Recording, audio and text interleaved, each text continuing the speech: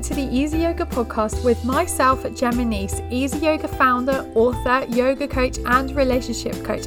It is my pleasure to have you here and for you to feel energized, calm, happy, and for you to have the perfect relationship with yourself, your partner, and your family without seeing a family therapist, changing your personality, or leaving your job. You will learn techniques and things to help you guide you through a better life through health, meditation, yoga, journaling, nutrition, and all things yoga, for you to have the life you deserve and crave, and for you to love yourself on a soul level. Thank you so much for being here today, and I am so grateful and so full of love to have you here. Enjoy this next episode. Hello everyone, and welcome back to another episode from Easy Yoga, all things yoga, well-being and relationships. And today I have a very special guest with me. Her name is Cleo Oldham, and she is a certified health coach, and she specializes in helping women quit chronic dieting and heal their relationship with food. She has a background in physiology and nutrition science, so she combines the habit change aspect of coaching and the science-based motivational tools. So welcome, Cleo. Thank you for being on. Hi Gemma, I'm so excited to be with you today, and I'm so pleased that we connected as well. Yeah, me too. Yeah, this is going to be so good. Learning about everything. So what do you do? Well, I've kind of given you an introduction, but yeah. Yeah, so as my mini introduction suggested, most of my work is online coaching. So I help women in a group setting and also one-to-one. But the basis of my coaching is really helping women heal their relationship with food. So it's usually people who have been on and off dieting for many years and are ready to kind of ditch those rules, start living more intuitively, and learn what it means to actually be in touch with their body and tune into their hunger and fullness and what foods work for them. And I didn't include this in my intro, but I do have an exercise science background. So although the word exercise to people who want to ditch dieting is a bit like, oh my God, yeah, not sure. I'm like, no, it's okay. Like I just learned, all of my kind of knowledge is also science-based as well. It gives me that kind of, that credibility, that platform to understand people on that level as well. And what's your story behind it? Why did you come into this, first off? Yeah, so, well, it all kind of started, as cringy and as obvious as it sounds, is when I was a child. And I've always been really into sport. Like I was such a sporty person and like into well-being and health. And there was this kind of ongoing thing going on in my life where I was never really happy with how my body looked. Although I was sporty, it was always like, am I actually doing this exercise in this sport because I really enjoy it, or is it because I'm doing it to burn calories and look better? Genuinely. That reflection didn't happen until much later on in my life. So I went on to, as I just said, studying exercise, sport and rehabilitation science at Birmingham University. That's good. Yeah, so that gave me a nutritional background, physiology, psychology. I absolutely loved it. And then ever since then, really, I've been working in like the international business space, as well as becoming a coach. And to be honest with you, it was one of those moments where you're like, right, I'm just going to Google, like, what type of person, like I did a few personality quizzes. Yeah. The kind of person I am. So I need to find out what I need to do, because I have this feeling that something's burning underneath the surface. Like I know that there's something to do with well-being and health that I really need to do. So I basically did this personality quiz, found out about health coaching, never heard of it before. I knew about life coaching. You're probably the same. Like it just didn't exist before you find out it does. Went into that space, and then also I kind of started on my journey thinking, there's something not right about the way that health is taught right now. Like people's understanding is so like mixed signals. It's so confusing, it's so overwhelming, all the information online. So what I wanted to do is make it super simple for people. And in that journey of simplifying everything, I have found intuitive eating, which is basically the basis of all of my coaching. And it just completely transformed my mindset around my body and food and movement. And I just want to share that with as many people as possible.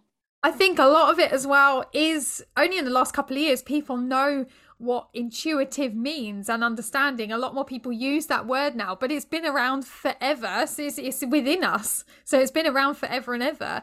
But yeah, I think that's a really good way of working with your body, because yeah, you are listening to it. As I always say as well, listen to your body, listen to know what it wants and needs. But did you, I'm not being disrespectful to your parents at all, but did you, I don't know, have a happy upbringing, but also were you rewarded with food? Like, actually, I took my children the other day to the dentist and I was going to give them a treat. And I was like, no, I'm not going to do that. I'm not going to be that mother.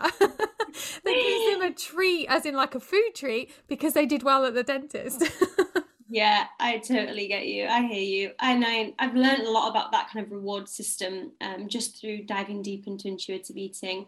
But actually, no, my childhood was a massive, well, my dad is a massive foodie. Like there's no like, oh, you shouldn't eat this, you should eat that. It's like, go for it. Seconds, more, like all of this kind of stuff. And my mum as well, both of them really supportive. And it was just, I think, to be honest with you, it's the external things that kind of got in my mind about the way my body looked and the way my body should be, rather than personally my relationship with food. But then again, for many years I thought, I used to say I'm a foodie. I love all food. Like, I can eat food and I'm fine, but I still would go for a pizza with friends and feel so guilty. Yeah. And like the next day I'd wake up and think, right, I'm going to skip breakfast. I'm going to go to the gym. Like, I used to get up every day and go to the gym before work and restrict how many calories I was eating. And yeah. That's just not a good way to live, is it? Until you realize it. Yeah. And I think that rather than it being anything to do with my parents, it's actually probably to do with the social pressure. I just remember it being about 11 or 12 when it really starts to settle in, when you're going to high school and everyone's kind of looking at each other like, what do they look like? What do you look like? You're comparing yourself, and it's just such a really hard time. Like, it was for me. Like, I don't know about you, if you feel the same. Like, it was just, and I think about it in my mind, I'm like, oh my gosh, I was just all over the place. Yeah. and magazines don't help. Like, you see the celebrities that were big and now they've shrunk down to, I don't know, size 6 or whatever, and it's just not normal. But yeah, you are comparing yourself to them, and then social media came in, and now it's even more. I think a lot of teenagers, I wouldn't like to be a teenager now, no way. Because you have got that pressure of constantly comparing yourself. But I think by bringing it into our children, or bringing it into more of our friends, or even intuitively, and talking about it more and getting the word out, spread out more, it's then making people realize and think, oh, actually, yeah, maybe I don't need to be like this, and we are all unique. So by being yourself, I think that would certainly help, but it's hard to get over that. I fully hear you. And it's so interesting that this has just come up, because for a few reasons, is that I was reading a book this morning about comparison, and it was talking about, it's great to say, don't compare yourself to others. Yeah. It's easy to say that. Yeah. It's like, it's easy to say that. But when it comes down to it, we're humans. Like, we're social creatures, right? We're always going to have that. So it's how you play the game almost. Like, do you listen to every single judgmental comparison that's in your mind? And a lot of women I work with, and this was actually the second reason why it's interesting it's come up, it's because today I've been basically creating this online short course for women who want to make this transition from dieting. And the training that I was teaching about today was about this kind of comparison that when we don't respect our body, we walk into a room and we often do this thing called body checking, which basically means that you go in, and this is a hypothetical room, like you go into a dinner party, but I'm just talking about anywhere that you are and there's other people. And you look at other people and you immediately look at them, and then you immediately think how you compare yourself to them in your body and what you look like. And I think that as dieters especially have this mindset, like, because as dieters, we've been sold this image, right? Like, do this diet and you will look like this. So you're constantly used to that before and after photo and that comparison. And then So basically working through how to calm down that inner voice when you walk into a room, so you're not immediately body checking everybody against Yeah. yourself. I never realized that was an actual thing. I suppose it is, yeah, because you don't even realize, well, maybe you do realize, I don't know, but yeah, that's really interesting. Oh, never Yeah. knew that. Yeah.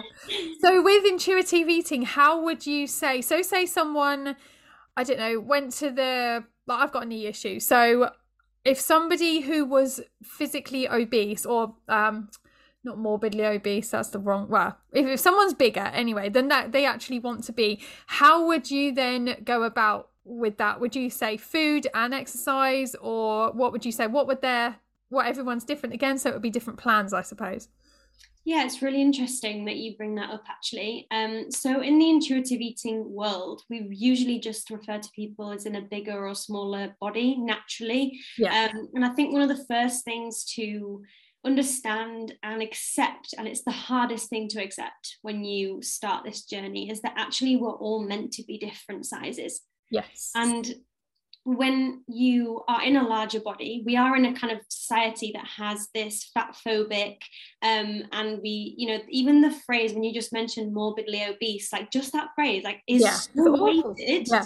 It's like, oh my goodness. And all the research that's being done right now and has been done in the last 20, 30 years is actually proving that weight is not a determinant of health. You can still have positive health and well-being, which means you are happy, you're fit, you have good health supporting markers in your body, like blood pressure, metabolic rate, all of that, and still be of a larger size. Yeah. And I think that so firstly, if someone came to me with, it's when you go into intuitive eating, that has to be the first thing you accept.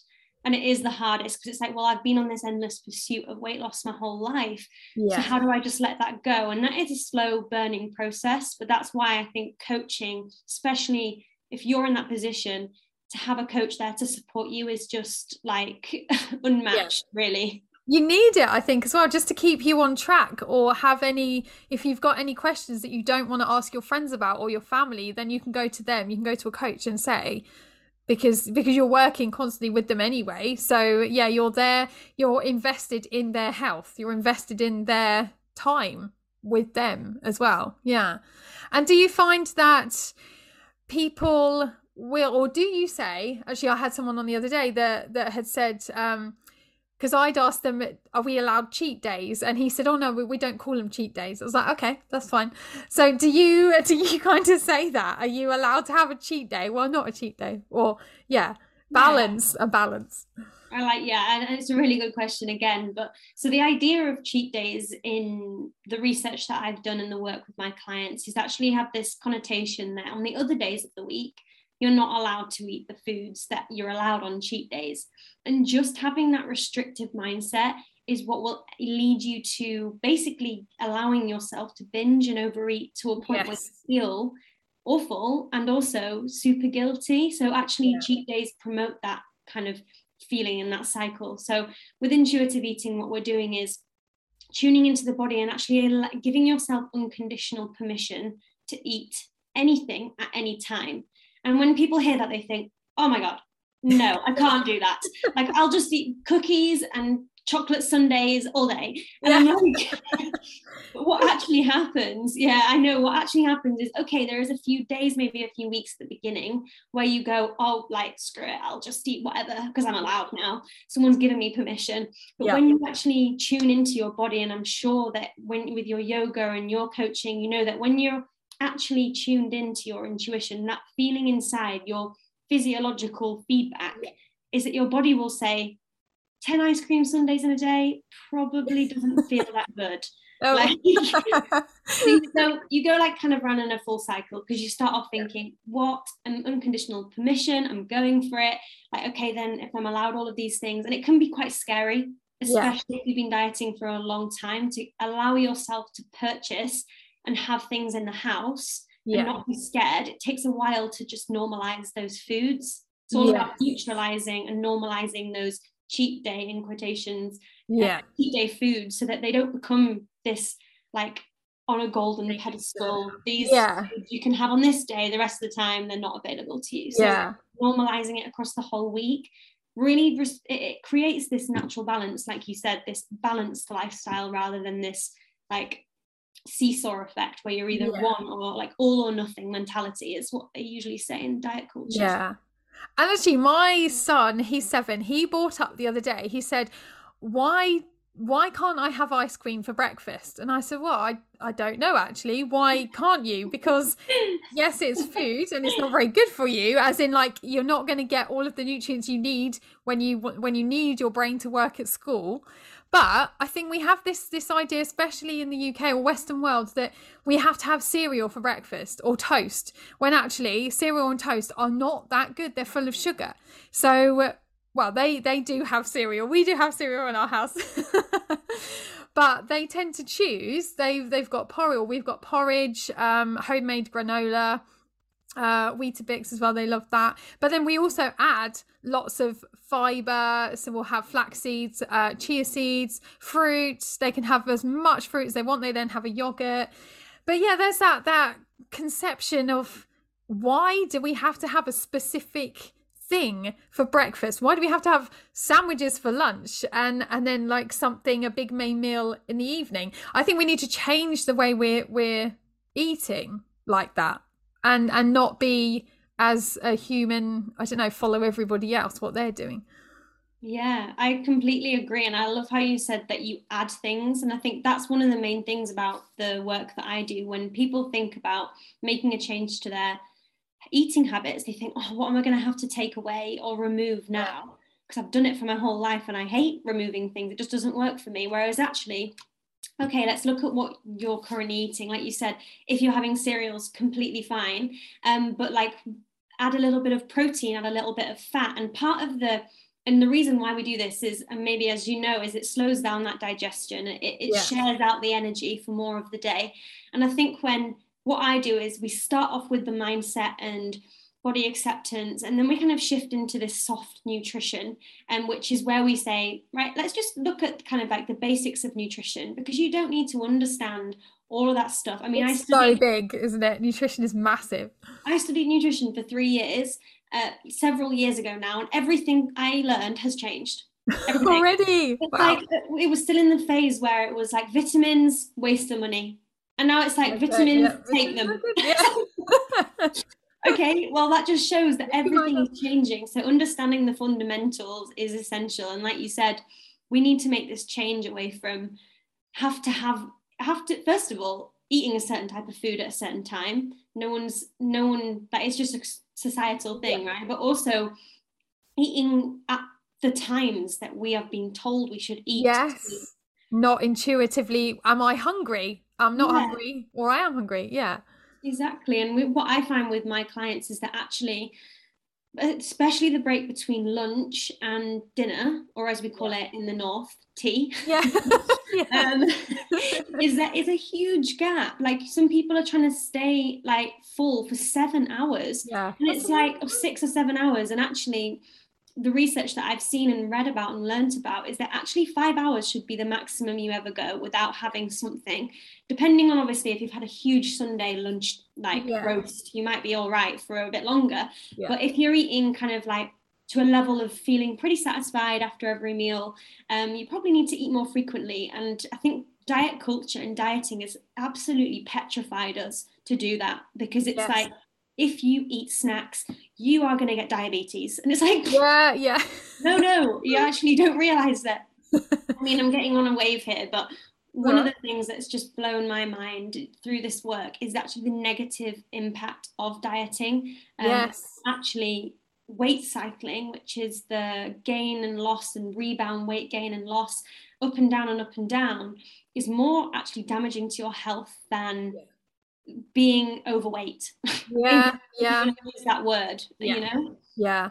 And especially with the mental side of it as well, especially if you've got a goal. We've only just got, actually, I think they were my grandparents' scales actually, but my granddad died 2 years ago, so I presume we've had them in the house for 2 years. But yeah, we never have scales in the house, and they actually never get used, because I don't like the fact that we constantly well, we used to, and we probably still do now. A lot of people probably still want to go by that scale weight, and you can't. I think it's the way you feel and the way your clothes feel and how you feel in your body. But again, that's going back to intuition, how you want to feel, not what the scale is saying. So true. It's that what I talk to my clients about is it's the difference between listening and gauging how you feel from external cues, such as weight, such as a diet plan telling you how many calories you should eat in the day, when actually it might be too much or too little, compared to intuitive eating, where you're gauging how to feel based on internal cues. And it's really interesting because there's this whole piece about, rather than saying, right, okay, there's body acceptance, like accepting where you're at, but there's also this idea of respecting your body. And there's a couple of ways that this is really great to kind of see it from this vision, because a lot of women say, look, is it realistic that we're going to love our bodies every single moment of every day? Probably not. Like, we're probably going to eat too much pizza one night and think, oh my Lord, I feel pregnant. There's going to be those times, okay? So what I love this word respect, because it's actually like looking after your body, even when you're not entirely happy with it in that moment.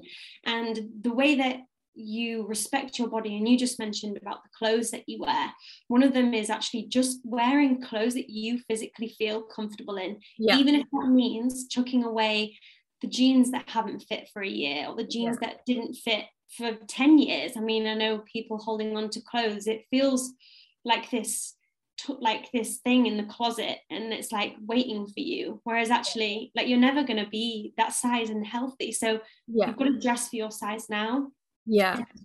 That whole idea of throwing out the scales as well, like, that is a respect thing. Like, to respect your body is to listen to its internal cues, not to be told by a number on a scale that actually means nothing, because there's so many things that impact your weight in the day, let alone a week. So they're just two ways to respect your body.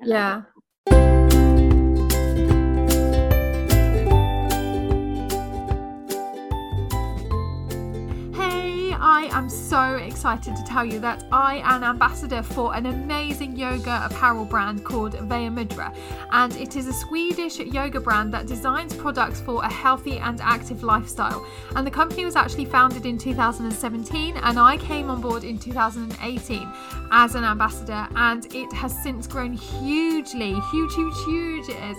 And their aim is simple, and we want to inspire as many people as possible to live a healthy life and to practice yoga, because those who stick with regular yoga practice report themselves to be happier and healthier in life. And like I am, I love all these products so much. They are just so lovely, and yes, I am happy and healthy in my life. So we find inspiration to our products from all of yogis around the world by building deep relationships within the yoga community, and they have gained invaluable insights and understanding of quality and function of the yoga products to satisfy all needs and all kinds of levels of yoga practice. And in 2020, Vaya Mudra committed to take serious steps towards becoming a sustainable brand, and as a result, they are now offering products made of recycled and other sustainable fabrics produced in the European Union manufacturer that complies with Greenpeace's environmental standards across the entire production chain. Isn't that amazing?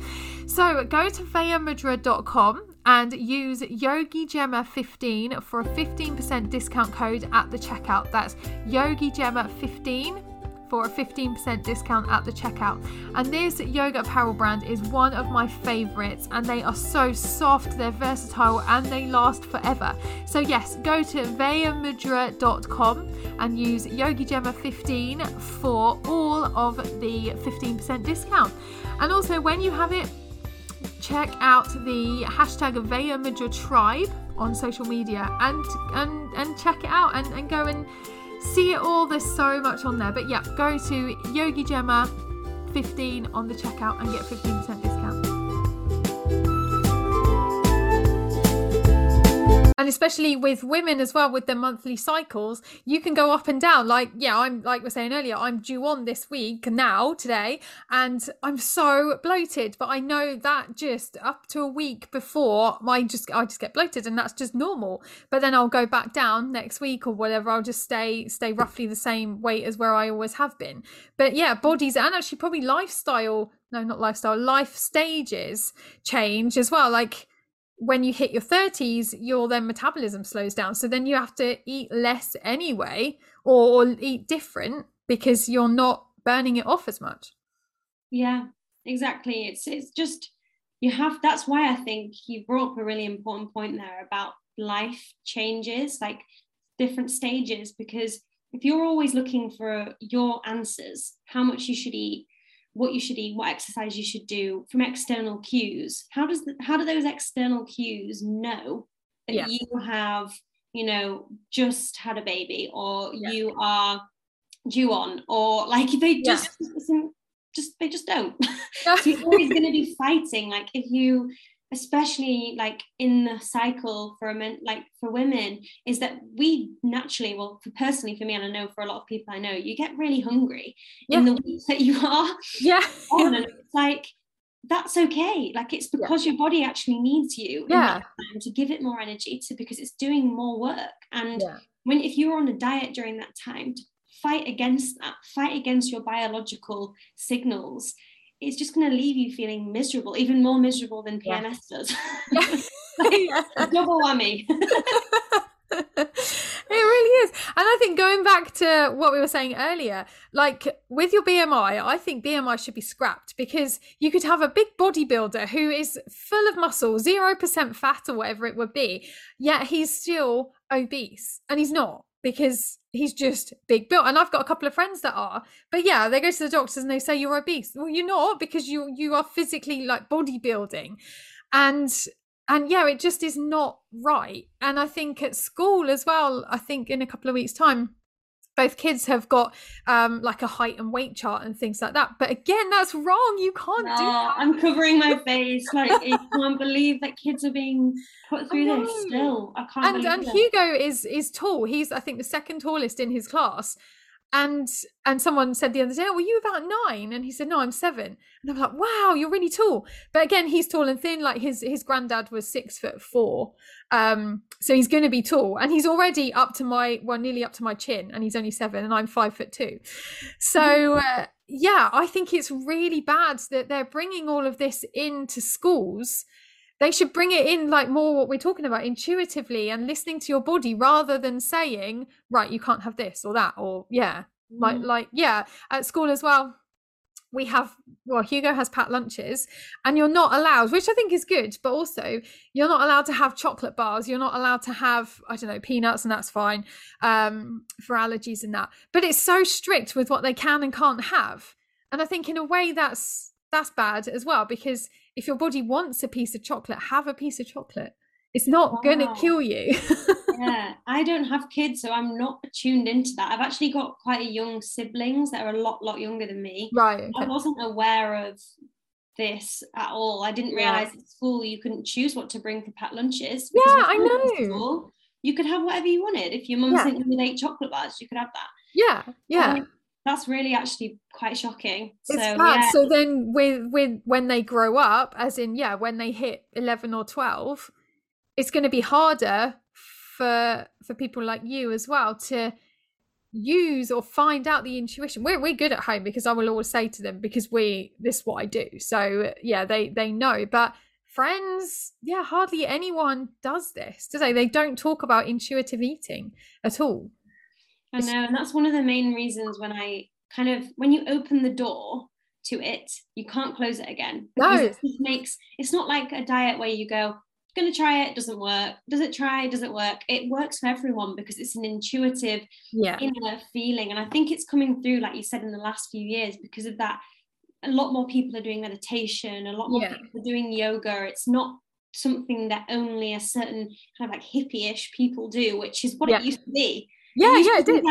So now it's becoming more normalized. I think that this idea of that you have all the answers inside of you for your health, for your business, for your career. Everything actually is inside of you. Of course, you can have information that's going to guide you from the outside, but you also have to be strong enough on the inside to say if on whether or not that thing is worth your time or not.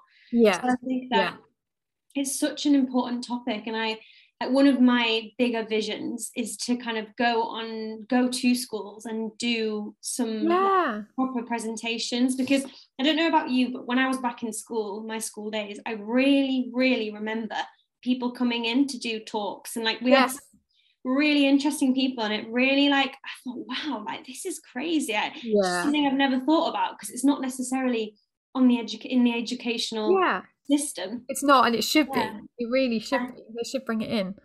Definitely. And I think it would help so many young girls and guys and boys. I mean, I've got a younger brother who is 15 and he's going to the gym. He's 6'2", I think. Wow, already. He's massive. And I'm 5'3", so I know how it feels.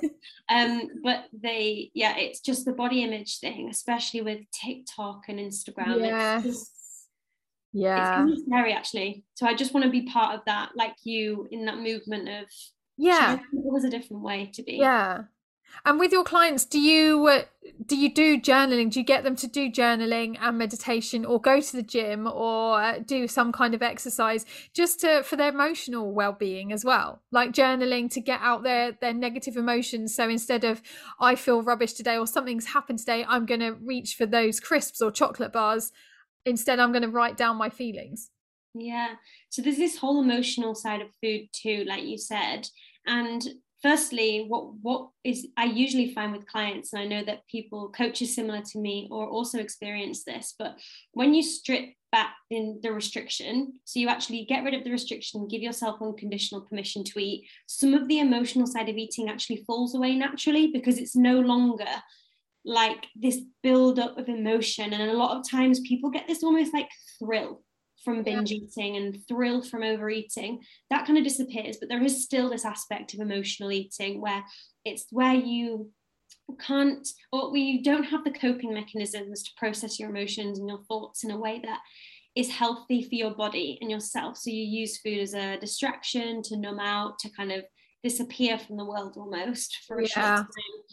And really how we work through that with clients of mine is, I know a lot about, first of all, I don't start off by saying we're going to be doing journaling, meditation, kind of flows with whoever the person is. There's a lot of people I meet say, well, I've got 3 kids under 5, I've got a full-time job, I don't really have time to journal, but is it okay if I write them on, like, in my notes on my phone, like on the way to work, on the bus or on the train? And I'm like, yeah, that's perfect. So it's all about kind of being different for everybody. But I would say this kind of reflection period and learning some different emotional coping mechanisms. And I think that just saying coping mechanisms sounds like it's going to be this, to do this lesson and learn how to do it. This is the 5 steps to emotional coping. But actually it's all about learning how to feel your emotions themselves rather than suppress them. Because I think a lot of the time, just the word numb out, just the word distract, just the word, it's because we don't want to feel them.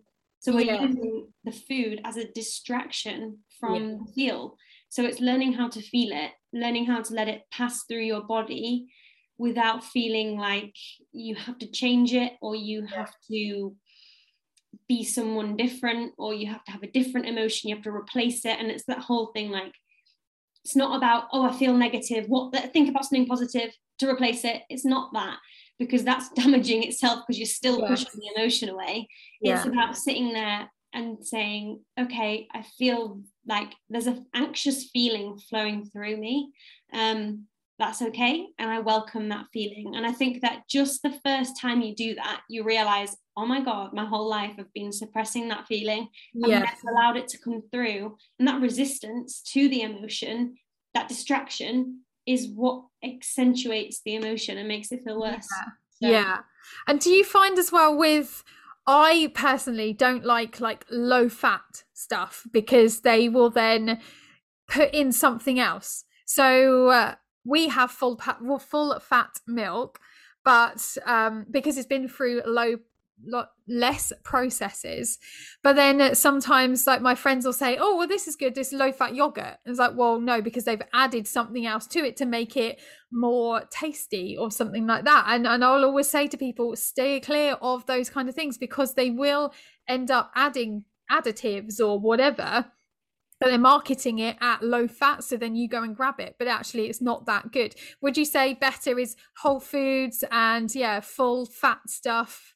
What was your idea about it's interesting. Again, it's that soft nutrition approach where anything is okay to eat, obviously, unless you are actually allergic, when you have a serious reason that is being confirmed by a doctor that you have to avoid. But basically having no food rules. So, okay, if you prefer the low fat option, that's okay. But if you put the two side by side, tell me which one you prefer. Because actually the low fat ones are often less satisfying. Yeah. And there's been studies, I can't remember what the name of the study was or what the people were, which is not very helpful, but I'll give you an overview. But it was talking about the results of giving people like a low fat option and a normal kind of no fat taken away. It's just, that's what it is. And they found that the people with the low fat drink, I think it was, basically ended up being hungrier faster afterwards. So actually wanting to eat more. And because they just weren't having the nutrients from the food, the fat isn't going through your digestive system. Fat is amazing for digestion and the gut. So without that, the body still wants more. So it's driven to eat more. So you're much more likely to go for more food in the long term. And this isn't even a day-by-day thing. Because I think you often hear people say, well, no, I'll just eat a low-fat yogurt and then I'm fine. But when it comes to Friday and the pizzas are being ordered, like, do you feel this like drive to overeat and binge eat because you're not looking after your body in the right way during the week? Yes. So I agree. I would say it's much better.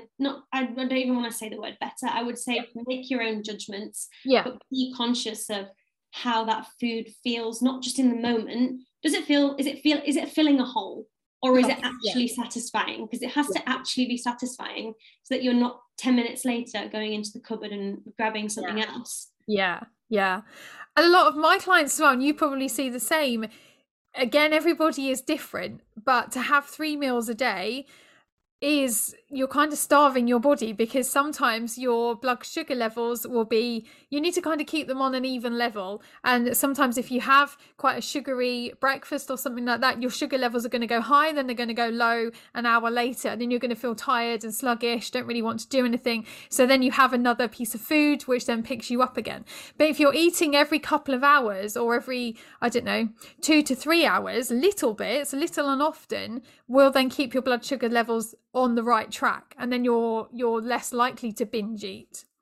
Yeah, for sure. And we call it, I remember when I was certifying to be a coach, we called it the blood sugar roller coaster, because it is literally like an increase and decrease. And it's that knowledge about food that also comes hand in hand with intuitive eating. It's like, okay, so if I eat a piece of toast with some chocolate spread on for breakfast, and it's white toast and it's quite, high in carbs and high in simple carbs, that's okay to eat, but I know that in a couple of hours I am going to be hungry again.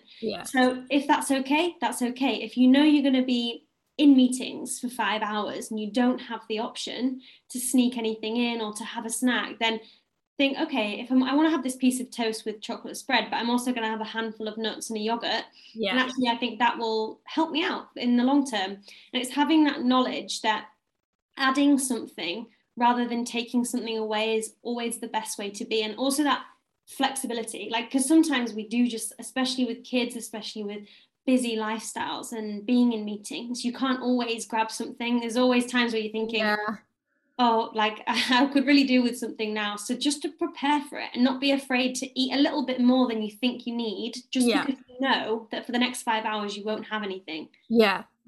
That's so true. And now, so for those of you that are listening, we are recording this in November, but it's going to be going out in January. So we're going to be talking about Christmas. No, it'll be in February actually. So the lead up to Christmas, everybody goes out, their kind of diets go out the window and stuff like that. But then everyone then makes, I don't know what they're called, what are they called? Resolutions. Yeah, New Year's resolutions, that's the Yeah. word, for January. Right, okay, I'm going to lose weight. I want to be down on this weight by this amount of time. And then everyone falls off the bandwagon at least 2 weeks later. So I suppose everyone is then setting unrealistic goals, and they need to be small goals, achievable goals, celebrate those goals, and then carry on to get to that end goal. Exactly. And I think that when you are going through a transition from every year of your life doing a January, new year, new me, diet, exercise plan, that's it, this is it for me, shifting that into, I'm going to just take all of that back and really tune into who I am, because I think, again, it's that external drive to change ourselves is never going to be successful. Yeah. That's a hard thing to accept. Like the chase for weight loss, the chase for changing your body and who you are is never successful. And because, you know, you're always chasing for something that's not now. Yeah. So and everyone wants fixes now, not in 6 months, a year's time, which is probably what it's going to take. Exactly. And even then, you know, it's 6 months to a year it might take to be an intuitive eater fully fledged. It might even take longer, because it depends on how long you've been dieting before then. But I think even just, well, whenever this podcast is coming out, and there might be people out there who are listening going, damn, I've just failed my diet and they're talking about this. And so first of all, for those of you, if that is you, then just take a gentle approach and say, wow, like, it's so interesting. Like, come from a place of curiosity. Look back at the patterns. Does this happen every year? Does this happen every 3 months? Is it worth your time? And it has to be a decision from you as an individual, that you are not going to have this pressure from the outside to change who you are. And I think it's really interesting that no matter what, personally for me, no matter what changes I want to make, whether it's career, whether it's my relationship, whether it's health, if I go to external sources for all the answers, I never feel like I'm good enough. Yes. When I listen to myself, when I slow down, when I take rest, when I do some meditation, when I journal and just breathe for a moment, I realize that actually I'm absolutely good as I am right now. Although I want to be, although I want to grow as a person, I want to change, and there was some habits that I want to shift. But that doesn't mean I'm not perfect, you know. I'm not perfect right now, but honestly, using that word, it's true. All of us are perfect right now. There's nothing you can do apart from say, I'm actually perfect right now, and it's okay that I want to shift the direction and follow a different path. Yes. That's okay to admit that, okay, it's February or end of January and things haven't worked out again, and that's okay. Like, actually, there is a different way, and I don't have to be suffering through this every few months. I promise you, hands down, hand on heart, there is a different way. And 2 things to sum up, what would you say? 2 things. Now I'm putting you on the spot, sorry. 2 tips for people. 2 tips. 2 tips for people wanting to do more intuitive eating. So I think the first one is really, this is actually a practical tip. So if you're someone who is a chronic dieter, I just mean you've dieted on and off for a long time, is that when you are eating food, when you're actually eating, is to bring mindfulness into the meal. And this might sound a bit like, wait, what? I don't get how the 2 things are related. But mindfulness basically just means being in the present moment, right? Focusing on everything in your environment. So when you're eating this way, what is going to happen is when you're in the present moment, you're much more attuned to your body. And what we mean by tuning into your body actually just means being present and allowing yourself to actually feel what's going on. So one of the tips is slow down when you're eating and be mindful, and actually put your knife in it. This is hard for people who eat fast, which is me. I could literally I could inhale a pizza in like 5 minutes, probably less. So this is something that I have to consciously do every single day still after years of doing this. But put down your knife and fork, breathe, take a few breaths, ask yourself, am I satisfied? Is this enough? A lot of the time as dieters, we've disconnected from that feeling of fullness. So if you're scared to allow yourself to eat a lot, allow yourself to eat anything, as you're allowing yourself, for your next meal, I challenge you to just try that and see how it feels. Yeah. And then my second one, I would say this is more about movement, because I know everyone sees the two pillars of health almost, nutrition and movement. So movement, I would say that first of all, to accept and scrap the idea that you have to do it a specific way, because a lot of people I work with, my clients, are busy mums, they're professional women, they're one or the other, like everything is going on. And when you have this kind of diet mentality, you have to go in or you have to not do anything at all, is actually just see what movement feels good. Again, checking in with yourself. So do 5 minutes of like dancing in the living room with the kids, if you like. Do 10 minutes of like running outside your house, or if you don't even like going out anywhere, it's okay to do it in your house. Like if you're in your comfort zone and you want to be comfortable and satisfied with what you do, then don't be afraid to make any sort of movement into your movement. I would say that. And I think there's just this, like I said at the beginning, I was an over exerciser. I was a 6 a.m.er in the gym. People would look at me and be like, she's a crazy person. And I actually was, and I didn't realize. I thought I was being, healthful and good. It was good for me, but actually it wasn't. And I've now transformed my movement into, I know the benefits from just 10 minutes. So sometimes I just get up 10 minutes, I just dance in my living room. I've got a few light weights. I do a bit of boxing in the mirror, like Rocky style. And like all of those things that people would laugh at and probably think, what the hell is she doing? But you're using your intuitive guidance just to move. Yeah, exactly. And it's so empowering when you're just like, I know that, okay, if everyone's got husbands or partners and whoever might laugh at them, but I think that's also part of the fun. Make it fun, make it enjoyable, have people laugh at you and think, oh well, look at me, I'm living my life. And I do that as well. I like if the radio's on, and I'll just dance around and the kids are laughing, but then they're joining in as well, and they'll be like, oh, you're so silly, mummy. Well, it doesn't matter. That's amazing. Those are my two top tips. Yes, they are. And where can we find you? What's your website or your social media platforms? So the main place the social media platform that I'm most on is Instagram. So it's Cleo Faith Coaching. So faith as in faith. There's actually many different ways to spell it, but Cleo is CLEO. Most people think Renault Clio and put an I in it. So it's Cleo Faith Coaching. But that's where I hang out the most, and also do live sessions that are free on all of the above that we've talked about in more detail. So it'd be great to see whoever wants to join us over there. Perfect. Oh, thank you so much for coming on. It's been so interesting. I've really enjoyed it. Yeah, me too. Thank you so much, Gemma. It's been great. That's all right. And yes, we'll definitely have you on again and we'll talk about something else. Definitely. I'd be up for it. Thank you. Thank you. Oh, so as always, I would love to hear your thoughts about this episode. So please leave a comment or tag me on social media using @YogiGemma. I'm always so grateful to hear your thoughts, and thank you from the bottom of my heart for listening to this episode. I will be back next week with another fun episode for you guys to listen to. And also please leave a review on iTunes or like and subscribe to this podcast, because it really means the world to me. So thank you so much, and I will see you very soon.